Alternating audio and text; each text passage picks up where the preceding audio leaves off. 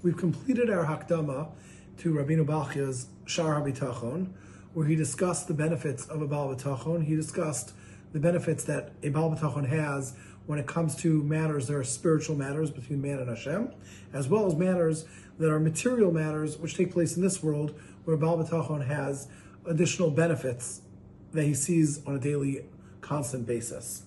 Today we're going to begin the first parak of Chovos Halvavos Shiur Bitachon, where Rabbeinu Balchia is going to discuss what is Bitachon, what does this mean, how does this work. Says Rabbeinu Balchia, Ach mahus habitachon hi menuchas nefesh haboteach. What is Bitachon? It is the fact that the boteach is able to be totally relaxed, totally at peace. Meaning, someone who relies on somebody else doesn't have to worry. Meaning, v'sheyiyeh libo samuch al mi shebatach olav, and I am able to take it that my heart can be totally reliant on the person or the being that I'm relying on.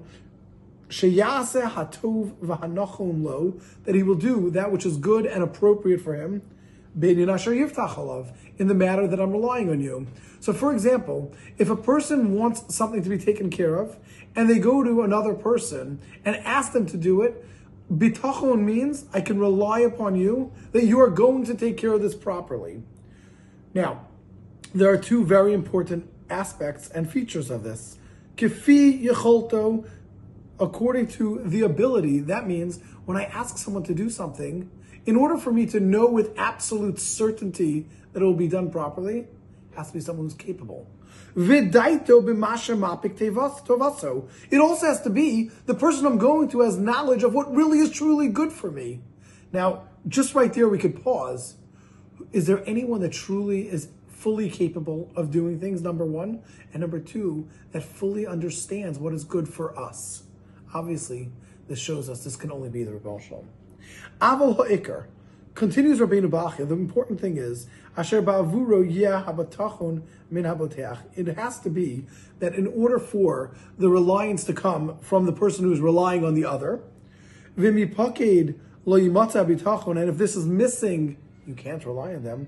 Hu sheyiyeh libo batuach b'mi sheyivtach bo sheyikayim ma sheyomar. It has to be I'm going to someone who is able to do what I'm asking. V'yaseh ma she'arav, and does that which they guaranteed, that's what they told me to do. So if I go and ask someone to do something, it has to be someone, like we're saying, that is able to and will do it.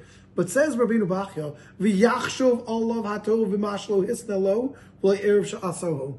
Not only that, it has to be this person is going to think about the good, not only what I told you I was going to do, not only what I was going to guarantee you, but she'aseyu nedava v'chesed.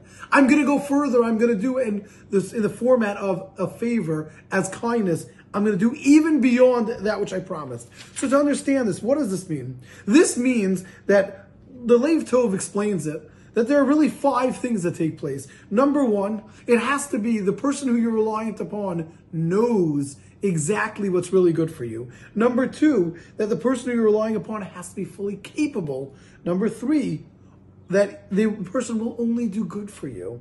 Number 4, that the person is also going to be able to keep their promise. And number 5, they'll do above and beyond. Is there any human being that you can look at? Is there anyone that can fit into all 5 of those categories? It is impossible. Every human being has times that, number one, they have this thing called negios. They have something that affects them. That, I really do want to do good for you, but if it's going to hurt me, I might not do it exactly the way you want. Number 2, are they really going to always go above and beyond? What happens when you're not deserving anymore? What happens when you do something that maybe I'm going to think maybe I shouldn't do it for you? By Hashem we say Ani Hashem, and what does Ani Hashem mean? Ne'eman l'shalim schar, that Hashem is going to pay you exactly what you deserve. This is exactly what we're now saying. The first parak is clearly saying the only one, the only person, the only being that is able to be worthy and is deserving of bitachon is the Rebbe Shalom. Because the Rebbe Shalom is the only one that fits into every one of these categories. No human being can possibly do this.